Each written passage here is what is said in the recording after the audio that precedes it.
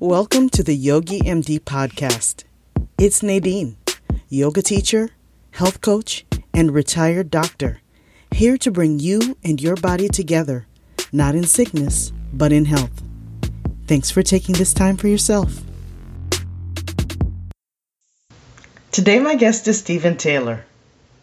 Stephen is the founder and owner of StevensDrumShed.com, as well as the creator of the Drum Better Daily System. The website is membership-based and offers a way to learn the drums online in an organized and goal-oriented fashion since 2011. Stephen developed a course entitled The Art of Practice for Drummers in 2016. The main purpose of the course was to help create a focused and productive practice routine guaranteed to help you see results. Although we're going to be framing our discussion about being a better musician today, the principles we're going to learn and talk about will also help us to get better at doing and learning just about anything, whether it's creating art, cooking, trying a challenging exercise class, or just getting more comfortable with technology. Stephen, thank you so very much for being on the show today and sharing your time. How are you doing? I'm doing wonderful. Thank you for having me. I'm excited. I am too. I've been really anticipating this episode, so thank you. So how about we start off just by letting the audience get to know you? Yeah. So, I was born and raised in South Mississippi, and my dad was a pastor, and so I grew up watching him speak publicly. Which actually was great training for what I do now, teaching on video. And coming up, both my dad and my mom played the piano some. My mom was the worship leader. They both sang well. They had started music degrees, but never finished them. And so music was always kind of around. I would go to sleep on Saturday nights listening to my mom practice for the next day. She had a sweet way of playing the piano that was more stumbling than it was flowing, but she was trying to just sing through the songs. That was really kind of where my first love of music came from.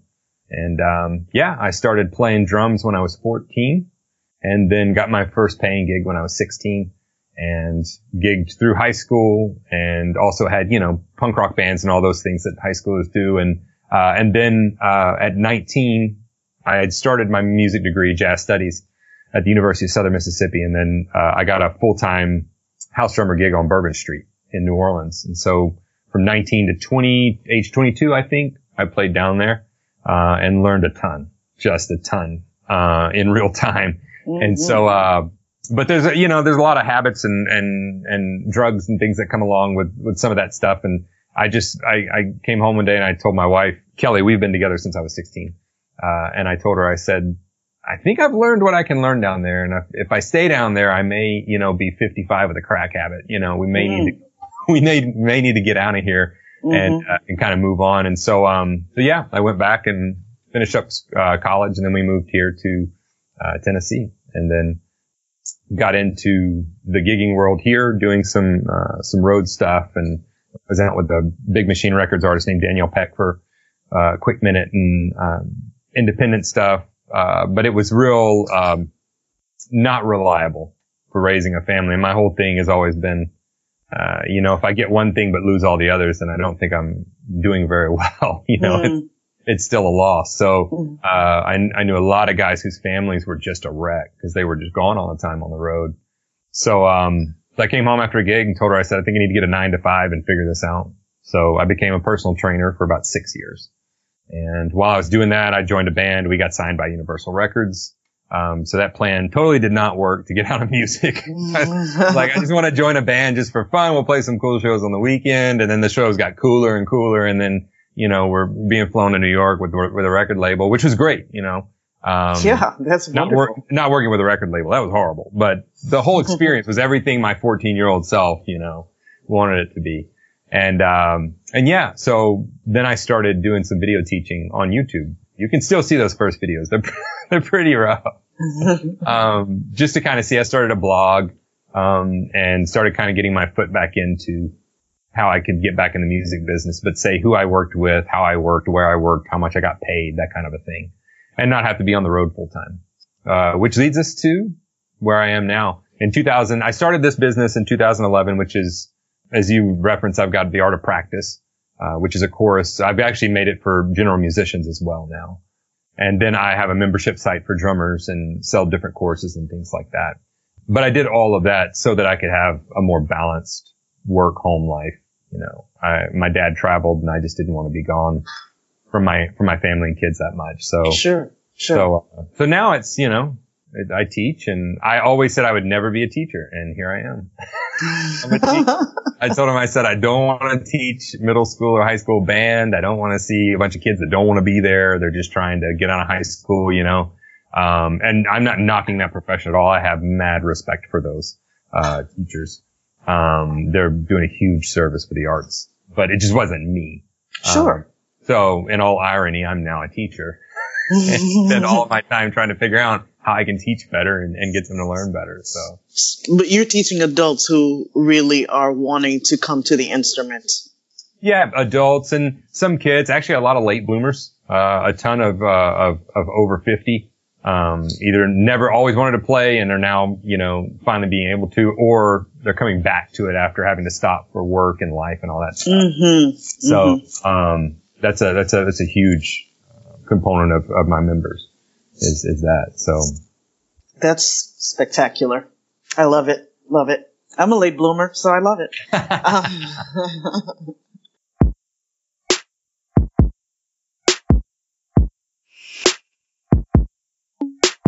So in your experience, after years of teaching, what problem were you looking to solve when you developed the Art of Practice course? Yeah, so the Art of Practice kind of came about by an accident. You know, when we go to learn an instrument or a sport or anything like that, we're tasked with, let's take basketball. I'll use this example several times when I'm talking. We're tasked with learning how to play basketball, right? And that's a whole thing in itself. It's a game, and you got this ball, and you have these rules, and there's this court, and then there's also these guys walking around telling you what you can and can't do, and there's these other players, and how do we manage that? To get there, you have to go through this thing called practice, and that's what makes you a better basketball player. That's what makes you, but nobody ever tells us, there's no real playbook for, okay, so this practice thing, that's a whole separate event, actually. Mm-hmm. We need to learn how to do that well, and if you learn how to do that well, then that's just learning well. If you can learn well, then you can apply that to anything. So what I was seeing was there was a huge disconnect with me not being able to be in the room with them and walk them through the exercises, kind of showing them this is how we're working through it. This is how we're, which is what my teachers did for me and what any good teacher would do. And not all of them do that. You know, some of them don't know, how to practice, but there's just been huge leaps in our understanding of the brain in the past 20 years and how it works. And then with the advent of technology, with, you know, smartphones and smart devices and, email and social media, that really compounded the issue to a point where they just hit a bottleneck, and that my students weren't seeing progress. But the main thing was I was getting these emails daily of, I don't know what I'm supposed to be working on. I don't feel like I'm making any progress. Whenever I start digging into it, they're working on one thing one day, another thing the next day, and then they see this cool video and they're going to learn that. And then they're going to, they're jumping all over the place with no clear defined goal. And so I started going, well, actually, this isn't a problem with drumming. This is a problem with practice. And so that's when I started studying about it. And I've studied on practice now way longer than I like to admit. It's kind of one of my second passions. Is learning how the brain works so that we can work it better, and that improves every area of your life. So I, started diving into that, and then I thought, hey, I could probably make a little, course or something out of this, teach on it. I had taught some things and people had seen good results. And then I said, well, you know what? Before I put this out, maybe I'll do just I'm going to do a survey and see what their questions are. And maybe I'll include some of those. Well, the questions came back and I was not addressing anything that they wanted addressed. Oh. And there were a couple of few key components that were coming up over and over and over that I thought, oh, wow. So it really wasn't a thing of me learning new stuff for it. I needed to situate the stuff differently so that I really addressed those pain points more. Focus was a huge one.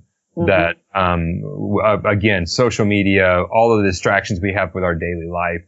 Studies are now showing that we're losing the ability for deep work because of the way that we work on the surface all the time in these open office working plans and constantly having access to social media and all the notifications on the phone and your email, being your email all the time, all those things. Focus was the number one. The second being, I don't know what I'm supposed to be working on. Mm-hmm. And then the third kind of nose diving into, I don't know when to move on. I don't know if I'm seeing progress. I don't know how much is too much to work on. It was all these kind of secondary problems that I could combine into one that were just, they weren't seeing any progress. It's so funny you talk about social media being one of those main distractors, because not only is it easy to check all those notifications constantly, but I've also found, especially in my personal experience, it can be very intimidating when you pull up a YouTube video with a drummer, whether they're extremely experienced or not, and they just play this crazy lick or this crazy 6-7 seconds, or my favorite, the 5-year-old who's just tearing up the drums. And that's all that 5-year-old has had to do that week is practice that song. Like that's their whole life, you know. And that's it, you know, it's a great point. And I think one of the reasons that I have had such success with teaching this, and having other people kind of learn the concepts that I'm mining out from different books and studies is I remember before, and this makes me sound like some old guy. I'm like that old guy that's like, you know, it shouldn't be on, you know, Instagram, Facebook. Like, and I'm really not. I built my whole business on social media, but if I didn't have a business on social media, I wouldn't have any business to be on social media. So I would be a ghost. I would not be on there. I wouldn't get a cell phone for years. And I finally got one because I was missing some work. I was missing calls for gigs. And so I finally got one. And I remember the first time text messaging came on my phone. I was practicing, and Kelly, that's my wife, I had gotten a text message from her, but I was just sitting down to practice, and I was used to blocking off. This is my 3 hours. I'm practicing like, you know, nobody bothers me. Mm-hmm. And I saw it come through, and I thought, okay, well, I'll check that afterwards, you know. And so I got to practice. I forgot the text had come through. I mean, I had had texting like a week, you know. It was not something I desired to check. And so when I got done practicing, I looked at it, and I had like 8 or 9 missed, you know, messages. And then I had 3 or 4 missed calls, and, you know, they're deleting, they're like, are you okay? And I'm going, whoa, what's happening? You know, so I called her and I said, is everything okay? And she said, yeah. What were you doing? I said, well, I was practicing. I told you I was going to, you know, practice. And she said, well, I didn't know if something had happened. I said, oh, okay, well, what's the emergency? Was something wrong? She said, I just want to know what you want to do for dinner tonight. And I remember putting down the phone and going, this is going to be a big problem. It's become a real problem with us always being on a shallow level and really losing the ability to go deep with work. Mm-hmm. And again, I'm considered that weird old guy. I've disabled all notifications on my phone. I don't get text message notifications. I don't get social media notifications. I don't check email on my phone. If you need me on my phone, you can call me. And if I know the number, I'll pick up. If not, you can leave a voice message, and then I'll decide on when I'm going to get back to you. I check text messages like I would check email, whenever I have set aside a time that I'll go and I'll respond to them all. And the great thing is after a few days of doing this, people stop texting you, you know, and it's not that I don't want to hear from them. I do. I want quality interaction with them, but I don't want the latest meme or, sure. And so I've really started to set up some pretty serious guardrails within my working life and personal life to keep all of that from infringing. And so that when I get to my practice time or whatever I may be working on, maybe it's not practice time, maybe it's family. Maybe I'm having dinner with my family, or maybe I'm watching a movie with Kelly. They've done studies that show that if you have a couple sitting at the table and there's a phone on a different table with no one sitting there lying face down, they reported that there was less intimacy between the two at another table. We have serious rules about devices and things in our home and in our relationships and that kind of stuff.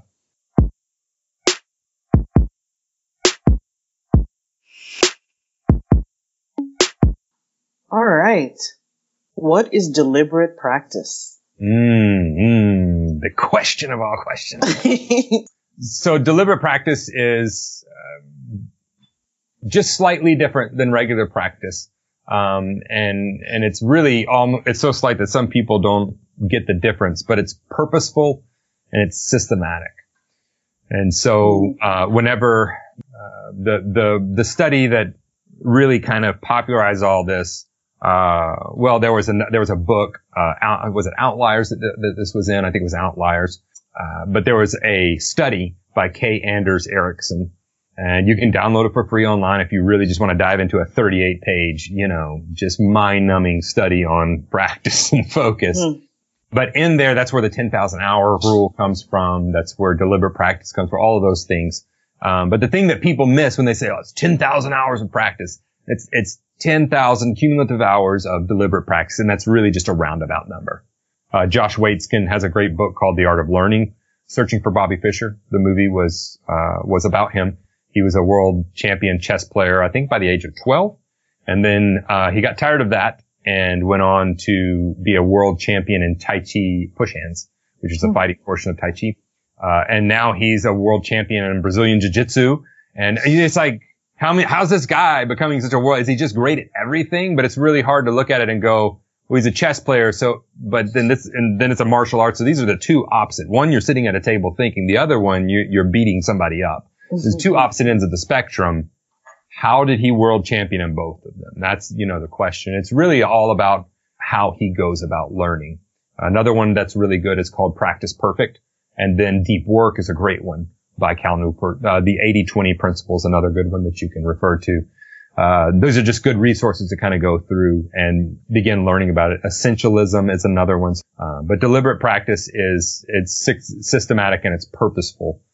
So it's got to have a goal. You have to have feedback within there. You have to have a plan that maps to that goal. And then you have to actually be engaged during the whole learning time. It's not an autopilot thing. It is very much you're tired when you get done with it. You're tired mentally, and sometimes tired physically, if you're learning a sport. One basketball player goes in and he says, okay, I'm going to shoot baskets for an hour. He goes and retrieves his own ball. There's no real feedback. He's putting in the time, what a lot of people would do with practice. So he's there an hour. Once the hour's up, he's put his hour in. All right, I'm out of here. Player B comes in and he says, okay, I'm not leaving till I've got 200 shots made. Okay, so there's our goal. And then he brings somebody with him and he says, hey, I'm going to have you stand by the goalpost or stand by the hoop. And when I shoot, you're throwing me the ball back. So there's no wasted time. It's systematic. He's immediately getting that ball back, whereas the other guy's running after the ball, getting it.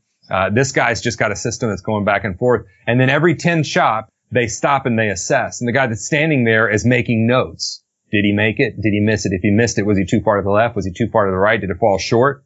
So every 10 shots, he's stopping and going, okay, how are we doing? Well, you made 6 of those. You missed 4. 2 of them were too far to the right. 1 was short. 1 was to the left. So I would start. So you make minor adjustments to that as you're going. Then once he hits that 200 shots made, his practice time is up. He hits that in 45 minutes. Great. If he hits that in 2 hours, well, then it took 2 hours. So that's kind of the difference between what those two look like. And when you're engaged in them, you can see how player B, there's a lot more involved. The planning phase is a lot more. It's very goal oriented. It's very systematic, and the results are very tangible. So you leave with this feeling of nailed it. You don't just kind of clock in hours. That recalls something that I'm doing right now, a little experiment. And I saw this on a show, making pizza. It was phenomenal. And he said, you know what I did? I practiced making this over and over. And he said, and when I was practicing making this, I was only focused on making this pizza for months. Twice a week for the foreseeable future. I'm thinking about 3 months right now. I've got a willing guinea pig, my husband. So I've got the feedback loop there. It's really about making it and then taking notes. What's working? What's the right temperature? What's the right percentage of the flour that I'm using, because I'm mixing 2 types of flour, and how long do I preheat the oven, at what temperature do I preheat the oven, and how long do I leave the baking stone in there. So I'm dabbling with all of those and taking notes as I'm going along the way so that I can get to this place where I feel very comfortable from the beginning to the end. When I start making the dough, getting the dough and figuring out how to get it to that point where it's relaxed enough where I can roll it out. The other day, I noticed that it was way too stiff and I was trying to force it. And so I walked away for 10 minutes, came back, and then it was in that relaxed state. So if this deliberate practice, these ideas you're talking about, really can be applied to getting good at whatever you decide you want to be good at. There's a great book. It's called Good to Great by Jim Collins. And it's a business book, actually. And it analyzes businesses that were very neck and neck in the market. And then all of a sudden, one of them just shot up like 20, 30, 40 times average market, is how they were performing. So it dives into why the heck did that happen? What, was it leadership? Was it this? And there's several things that happen throughout the course that happened. Obviously, good leadership. They had to have a level 5 type leader and all these things. But the major finding was consistency towards a set goal over a long period of time. They got the right people on the bus in the right place. And then they had just a goal. I'm going to be the best in the world at X. Once they figured that out, they did the work every day and they knew that every iteration they would get better. And it's kind of, they liken it to turning that flywheel. The first one's really hard, but as you get it turning, it starts, and all of a sudden you start getting this thing that's turning itself. The momentum starts happening. And the big differentiating factor they found between just the good companies, some of who don't even exist anymore, and those great companies was the great ones had that consistent day in, day out, steady focus on this is our goal. This is what we're going for. Let's just iterate until we get there. It's the same process. It's really not any different than, than making pizza or learning the drums or, learning to play basketball or whatever that may be. And a big turning point for me has been in anything I'm doing, I want to slot off the time and give it, whatever that may be doing. If I'm doing my email, I check email twice a week. It's taken me years to get to that point, but I check it on Tuesday mornings and I check it on Friday mornings. Wow. And I check it before work so that it doesn't interfere with my actual work. And so I'll get up at 5 in the morning. Nobody needs you at 5 in the morning. If you think they do, just call them and wake them up. They'll tell you they don't. and so from about 5 to 7, I do email because email is like full contact for me. I'm like recording messages. I'm shooting videos. I'm in it. And then I'm done with email and it's no longer a distraction and there's no, oh, should I check my email? No, there's nothing there for me until Friday. It's Tuesday. And so if the team needs to communicate with me, we do so on work boards and things like that. We keep it out of email. We don't text each other. Cause I want to respect they're great at what they do. I don't want to be in their business when they're trying to, edit a video or mix something. And because I want whatever I'm working on, I want that to be the most important thing in the world right now. If I'm watching a movie with my wife, I want that to be, that's the most important thing in the world right then. Me being able to plug in and get in the moment with her and watch that movie, whether it's a horrible movie, watch a horrible one the other night. It's just so bad. But I was in it. I was like, let's do it. This is the worst movie ever. We're going to see it through the end.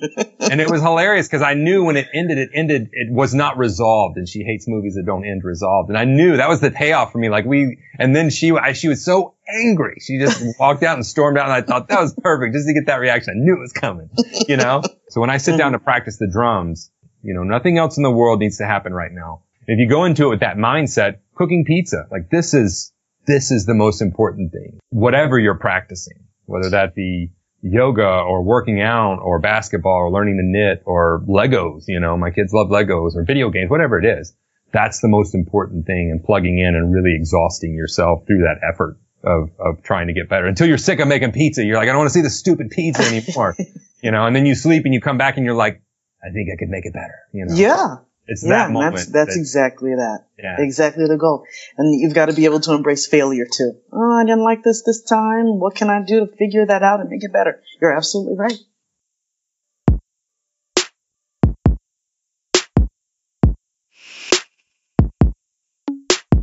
All right, let's dive into specifics then. So you talked about what deliberate practice is. So what are the components, the factors that contribute to deliberate practice? Sure. So you have to have it be goal-oriented, and then it has to be systematic. Those are really the things. And they're kind of two separate things. And when I teach the art of practice, it's really a 5-phase. Mm-hmm. For me, practicing anything is a 5-step type of a deal. Because that systematic thing is no good if you don't have the focus. So there's a whole thing we gotta do to know how to focus and to know when we are focused and when we're not focused, because you really need to be keyed into that. And if you're not focused, a lot of times it's better to put it down and say, I'll come back to this. And so whenever I teach about practice, there's the planning stage. So that would be the step one. And that's really where you're going to be getting your goals together. It's like, okay, let me lay it all on the table. I suggest taking a piece of paper and just everything that is a problem that you see with whatever it is you're doing. Just put it on there. And it's even better if you can put, I was just doing this with some stuff, get a stack of computer paper and every problem gets its own sheet.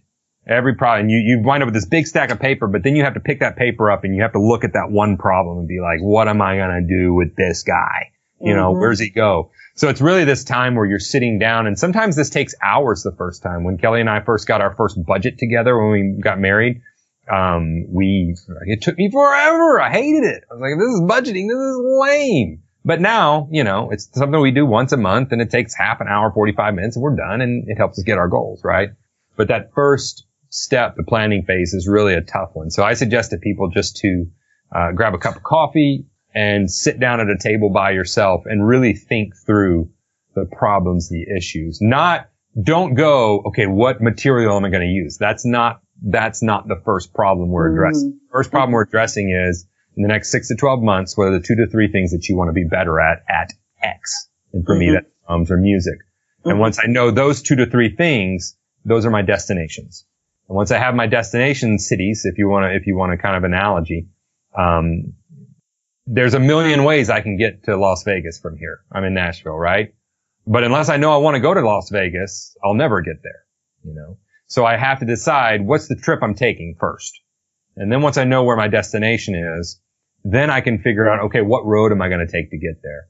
And that's kind of the next phase where we go, okay, these are my big problems. What am I going to do to address, you know, I go back to that sheet of paper like this guy that's staring me in the problem. Number one, what am I going to do to address him? Sometimes that's a DVD. Sometimes that's a book. Sometimes that's a video series. Sometimes that's a teacher. It can look like all different things, but you get that material and then you line that material up and a teacher helps with that in whatever you're doing, a coach. And then I'm a big proponent of getting a teacher. You will just make leaps and bounds faster, whatever you're doing, cooking, whatever it is, get somebody that's done it before. And then you start breaking that big goal and that material up into smaller goals. So what's my 6-month goal? What's my 3-month goal? What's my 1-month goal? What's my 2-week goal? What's my 1-week goal? And if we look at, okay, I want to learn X thing. I've got this book. I want to learn it in 12 months. This book is 50 pages long.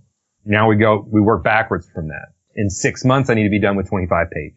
In 3 months, I need to be done with 12.5 pages. In 1 month, I need to be done with about 4 pages. In 2 weeks, I need to be done with 2 pages. So that means that as this year goes, I need to work about 1 page a week, and that'll give me a couple weeks at the end if I need to fudge a little bit, right? So that's how it's very systematic, very simple. Zig Ziglar was great. He's got a great, he's deceased now, but, he was great at motivation and goal setting. He's really one of the first motivational speakers that talked about goal setting. What am I trying to learn? How am I going to get there? And then once we have that, then we can go on to, what would be our pre-practice ritual. And that's the part where it's a set thing that I'm going through and I'm trying to get myself in the focused mindset of, before I get there, calming myself, getting that centered. And for me, that looks like I listen to what's called a trigger song. So it's a song that I've listened to a ton and it kind of triggers that creativity. Same way a song might trigger you to get angry because you were in a situation where that song made you angry for a long time or something like that. Same way a song may trigger you to have sentimental feelings towards your spouse because that's our song. And then, I spend 5 to 10 minutes. It just depends on how long the practice session is going to be, where I spend some, you know, you can call it mindfulness, you can call it prayer, whatever you would like to, but it's really just you getting centered, visualizing, you know, what does a successful practice session look like? So I'm listening to that song. I'm visualizing a successful session. So by the time I go into my warm up, I'm very, very focused and very calm. And I kind of have put myself in that state. Fighters do this all the time. They can go from sleeping on a bench to ready to fight in about 3 seconds. And a lot of them do it from a song. So that's kind of the first 2 steps for me before you ever get to practicing whatever you're practicing. And then we have, you know, warm up, which is really instrumental to me to ingrain that success before your practice time. Warms your muscles up, warms your mind up. It's something you can do successful. You do it the same way every time. Some people call that boredom. I call that focus. And what you're doing early on is ingraining success into that practice session. So it's like, okay, I got one win under my belt. I played my warm up perfect. Well, you should, because you should know it 100%. It's not time for learning new stuff. So once you have that warm up perfect, then it's like on to the next thing. So you're already ingraining success in that practice session by getting an early win, even if it's something you've played a million times. And then there's the work time. The work time is like the bulk of your practice session. So it's where you're really diving into the program that you have, whatever that might be. For you with pizza, that would be the time where you're like putting it together. You've done all the prep. Now it's the time to like put it together, really bake it. Like that's that work time. And then there's the what I would call a cool down session. And what I really heard you saying about the pre-practice, the warm-up and all that is in getting ready, the planning is really setting up a ritual, creating habits, right? I'm real big about habits and about eliminating decisions, so our prefrontal cortex is where our focus comes from. It's where our goal management comes from. It's where our executive functions come from. There is something called decision fatigue, and we only have a finite amount of focus every day. So if I can go into a session knowing step 1, 2, 3, and 4 is going to get me to my practice time focused with having to make 0 decisions, that's an early win for me. But I'm a little weird in that way. I eat the same thing for breakfast every morning. I eat the same thing for lunch every morning. I wear the same shirt to work every day. I have several things that I do the same because I don't have to decide. What I'm wearing for work today is this shirt and like 4 or 5 different pairs of pants that are the option I have for work. And that sounds dull to some people, but to me, it reserves all of that energy for other things instead of me sitting there for 10 minutes and going, well, what are we going to wear today in the room by myself that no one's going to see me in? They've done studies where they've looked at measuring the blood glucose level based on having to make a difficult decision versus an easy decision. The one I'm thinking of is subjects picking chocolate chip cookies versus radishes. And they found that the people who picked the radishes had lower blood glucose levels because they expended physical energy to use willpower not to take the cookie. So that makes a lot of sense. The more you can streamline things and make them things that you don't have to think about, the more reserve you have for that focus on a subject, deep work that you need to do on something. It really is, and a simple decision like, what do you want for breakfast? So many things like, well, how many calories am I going to eat later today? How much sugar does this have in it? Is this going to hold me over until lunch? Is this like all of those, there's a lot more that goes in that decision. And, I know how I can tweak I did it this morning. I took out the tablespoon of peanut butter that goes in it. And I know that taking out that tablespoon of peanut butter takes out X number of sugars and 8 grams of fat. And, cause we're going to the beach in 3 weeks. And that's an easy way for me to slim some, setting up systems for email, setting up systems for social media, for interaction with mobile devices. When I'm going to text people, how I'm going to text them. I mean, it makes me sound like a nerd. Makes you sound like this guy, he's a blast to be around. You have you are in good company. I am a fellow proud nerd. So anything that can make us better, I'm happy to do it.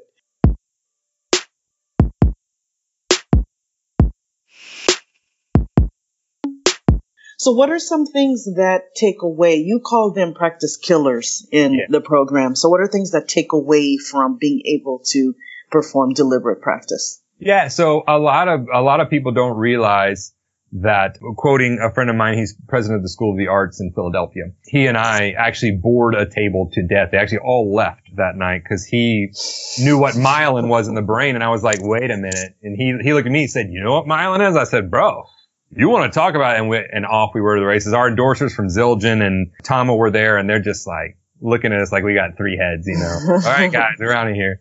To quote him, to get greater focus, we don't have to become better at focusing. We have to become better at ignoring.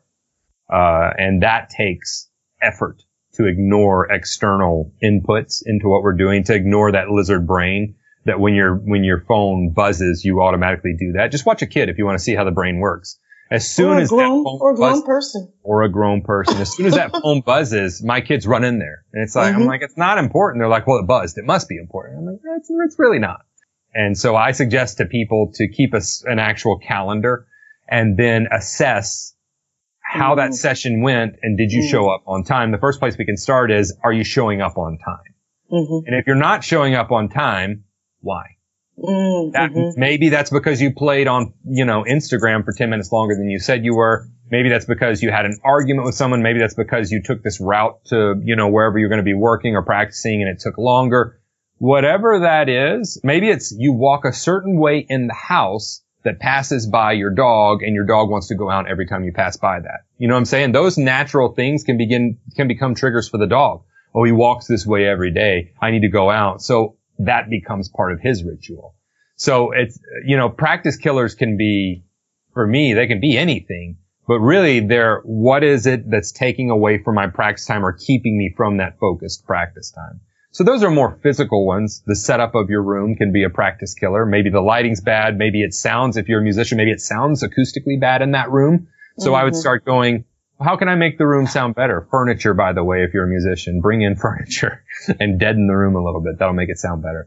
And once we're distracted, once we've become distracted, even if you say, I'm not going to respond to any email, I'm just going to look at it. So you look at it and you see an email from your boss and they need something, but you're not going to give it to them now, but you go to sit down and practice. And when you sit down to practice, what are you thinking about in the back of your head? You're thinking about it. Exactly. You're composing the email in your head. You might as well stop and go do the email. And so we have all of these things where we have decision fatigue. We have residual effects of changing from topic to topic. It takes 10 to 15 minutes to really plug into something new, no matter what that is. And so all of those things can be practice killers when we're in our practice time, even just checking social media. So I don't just have rules for the actual practice time. I have rules for my break time too. What am I going to be doing on break? Because there are actual things that help you regain cognitive functions. They help you recover cognitive functions. To have focused practice, the study that they did, the role of deliberate practice in the acquisition of expert performance, the one I referred to earlier, their big finding from that was the amount of deliberate practice that an expert in any field, it's not dependent upon the number of available hours they had to practice. So just because they had 8 hours to practice, that does not mean they engaged in 8 hours of practice. What drove how much they practiced was how long it took them to recover from their last deliberate practice session. So we need breaks. Oh, huge. The old saying, what you do in the gym is only 10% of it. The other 90% is outside of the gym. 1%. That goes with everything. Our brain is this fantastic thing. And if we'll allow it to work how it was made to work, when we go to sleep, all of a sudden, boom, it kicks in and it's resting, but it's also making sense. It's carving new neural pathways. It's trying to figure out what in the world was that person trying to do today? And when you wake up in the morning, that's why when you wake up, you open your eyes and you go, I got it. Or you show back up and the next day, I don't know what it is, but 10 times better than I was yesterday. But it's not just rest. It's what they found was whenever they engaged in deliberate practice, they would engage in 2 times as much recreational activities and up to 3 to 4 times as much sleep as they did practice. On the weekends, that flipped a little bit. They would get a little less sleep, more recreational activities, but those were both still recuperating periods. There's a few different ways we can recuperate. Sleep is a big one. Recreational activities. This can be going and playing a pickup game of basketball with your friends. This can be going to a movie with your significant other. This can be walking the dog. This can be going and playing Frisbee, playing with my kids. I can just sit down and just fully engage in, flying my daughter all around the room or whatever we may be doing. It gives you liberty to enjoy that. So I don't feel guilt anymore. The other way that you recuperate is, very tangible food and water.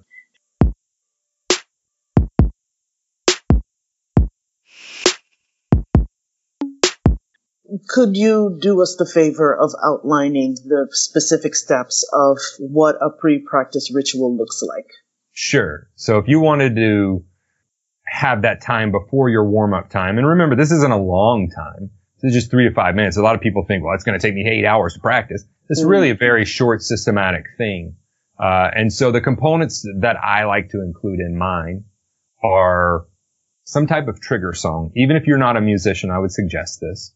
And I like to have some type of organized sequence that I do things in. So I put this cup here, and then I do this thing, and then I do this thing. If you talk, who's the writer? He's got a great book. I believe it's called On Writing. Stephen King. And that's what Stephen King says. He's like, I don't know why the cup has to be here when I do it, and I don't know why the pen has to be here, and I don't know why I have to do this thing. That is my ritual, and that's what happens. And so really it's about making that ritual. So I would just have a set of triggers, and a ritual for you may be, I listen to this song while I eat this particular snack and drink this particular beverage. I listen to this song while I close my eyes and breathe deeply and envision a successful practice routine. I listen to this song while I do these 5 stretches. It can be I suggest for it to be very simple, but I also suggest spending a lot of time thinking about each one of those steps. But I'll interject there because I do have a very specific thing that I learned, and this was because I had an accident. So I was enjoying myself learning to dive a little bit more deeply into cooking with a friend who's a chef, and we were going to make a dish. It needed breading. So he comes over that morning, we're setting everything up, then he looks at me and he goes, okay, it's time to put the breading on, where is it? And I looked at him and I go, oh my God. And so he looked at me and said, Nadine, this is why we do mise en place. So mise en place is a French term that means putting things in place. So that has become one of my rituals, and I find that it's very calming. You have everything, because before what I used to do is run back and forth. So the ritual has become prepping. It's a great example because I worked in the restaurant industry. It was one of my first jobs was as a dishwasher. And then I moved up on the line as a cook, and then I got to work in another restaurant with chefs. And so, you spend a lot of the day prepping for your shift. And it's that idea of everything in its place, so that you can go into that work time, that battle time, that game time, whatever that is. And then getting rid of distractions too. I find that other things, like for instance, I've got 2 dogs. So before I decide I'm going to get focused into either practicing my drums or making a meal or whatever, I've got to make sure, have they been walked recently? Do they need anything? Do they need the meal? Because there's nothing more irritating than I'm starting to dive into something and here comes the dog. I found that that's also very important. And you mentioned it actually in one of your videos where you said, and I thought this was fascinating, you'll even pick a path in your house so you don't see things that are going to distract you. Yeah, I don't want to see the dirty laundry. So I don't want to think about that. And I'll pick things to do on my break that are not distracting and won't take away from, I love my kids to death and I want to see them, but not when I'm not going to be able to fully engage with them. Not whenever I'm going to be like, oh, come back later. That's not a good experience for either of us. If I would have had better planning, that engagement would have never happened. They won't grow up remembering, oh, don't mess with dad. He's practicing. They would grow up going, oh no, that's dad's time to practice. And we'll, 1 hour we get to hang out with him. So it's all about noticing each one of those things. A lot of people think it's going to happen overnight. For me, it's just like, oh, this new thing came up. Wow. So that was not good for my practice time. How can I avoid that next time? How can we make a better experience for me and for everyone else involved? And it really makes for better relationships. I've talked to spouses that get along much better after this because they talk about things. No, I really do want to spend time with you, but I also want to do this. And so I touched on it earlier, but when you take a break from whatever it is you're doing, especially if you find yourself frustrated or what, I always recommend people to put down the sticks, try to get your focus back. And if you can, continue practicing. But if I'm in a 2-hour practice session, I need a break about every 30, 45 minutes. I need to take 5, 10 minutes. And there are things that have been proven to help you regain cognitive functions. So help you get that focus back for longer sessions. One of the big ones, or the biggest one, is physical activity. Walking, stretching, whatever that physical activity may be, it just helps reset your cognitive functions. That's why you feel so fresh after a workout. The other thing that helps you regain cognitive functions is nature. So they've done studies of people that walk in suburban environments and those that walk in nature. The focus is not nearly regained in the cityscape as it is in a landscape type of a setting. Green space. Mm-hmm. Yeah. Even looking at pictures of landscapes and green spaces helps. And so, I will go outside, especially we're about to have fall in Tennessee and it's awesome. And so I'll be going outside and walking, whether I need a break from work or whatever, that physical activity combined with nature outside. And then the third thing that is kind of a fun one for me is, reading fiction. I will sometimes read fiction on my breaks. And it's really a nice break. You know, I get to read this engrossing story for 10 minutes. The timer goes off and I'm like, wow, that was inspiring. You know, I'm going to go.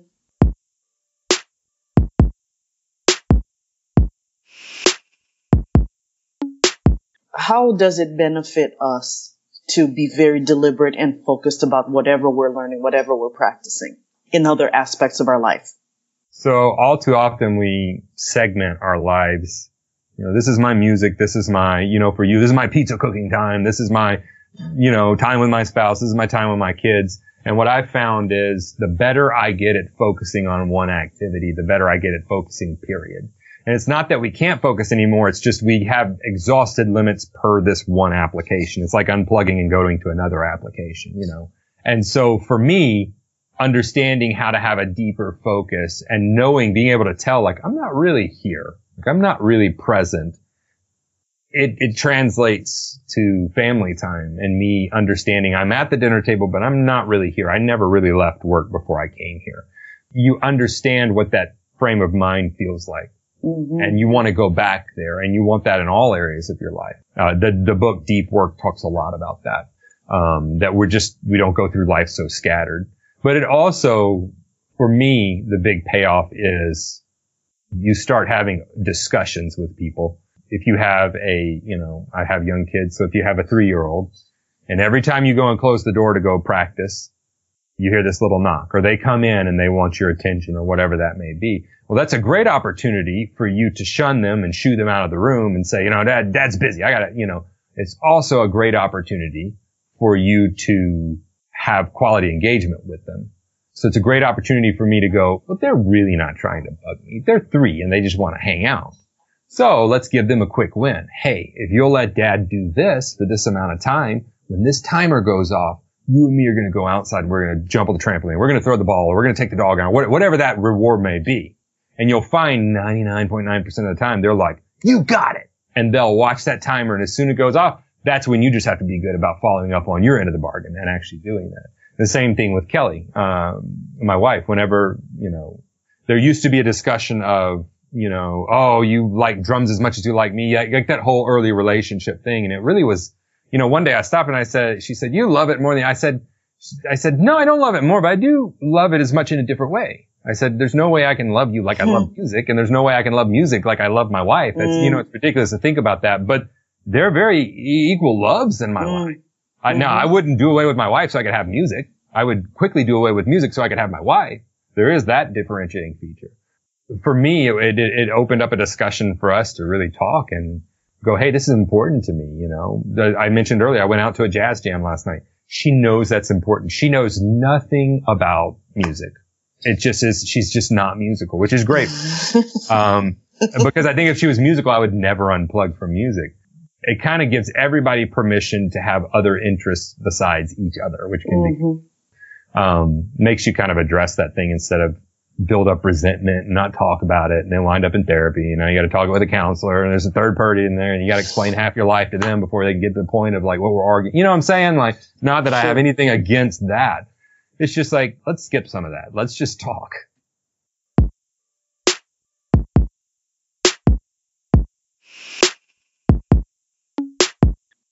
My final question for every guest is, what is your personal definition of what it means to be healthy? Balance is healthy. If I get to the end of my life and I live to be 100 years old, but I never went on a water slide. We went to a water park this last weekend, because I was scared that might shorten my life. Or I've never had a great glass of wine.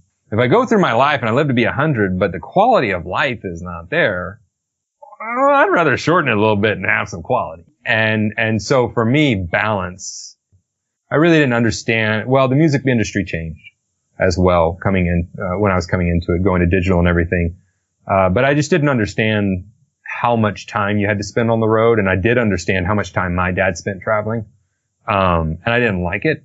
And then I started hanging out with guys, and they had played these awesome venues, but, you know, their kids didn't know them, or, you know, the rate of divorce in general is not great. But amongst musicians, touring musicians, was just dismal. I mean, it was depressing for me to look at it and go, well, what good is life and this career if I don't take any of them with me? So for me, it's just balancing time with family, but also time doing what I love, but also eating healthy, but also not eating healthy, not Sure. taking too many risks, but also sometimes going outside and playing in a hurricane just because, you know, maybe I want to say I did that. Well, I thank you so very much for so many nuggets of wisdom you shared with us today. Thanks for having me. Yeah, it was a real pleasure.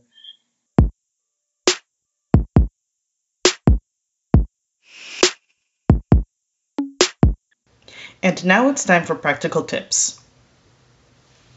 Pick something that you want to get better at doing. Keep it simple and start by establishing a ritual. The ritual starts by picking a trigger. Remember, that can be a routine, which is a sequence of events that remain the same every time. You can pick a song like Steven does, or you can pick a particular space and make yourself comfortable in that space. Next, do some breath work. And finally, practice visualization, picturing yourself accomplishing your goal successfully. Stick to your ritual for the next month and take notes. How often do you practice your goal? Put it in a calendar and make notes about what works and what doesn't. Thanks for being here. See you next time.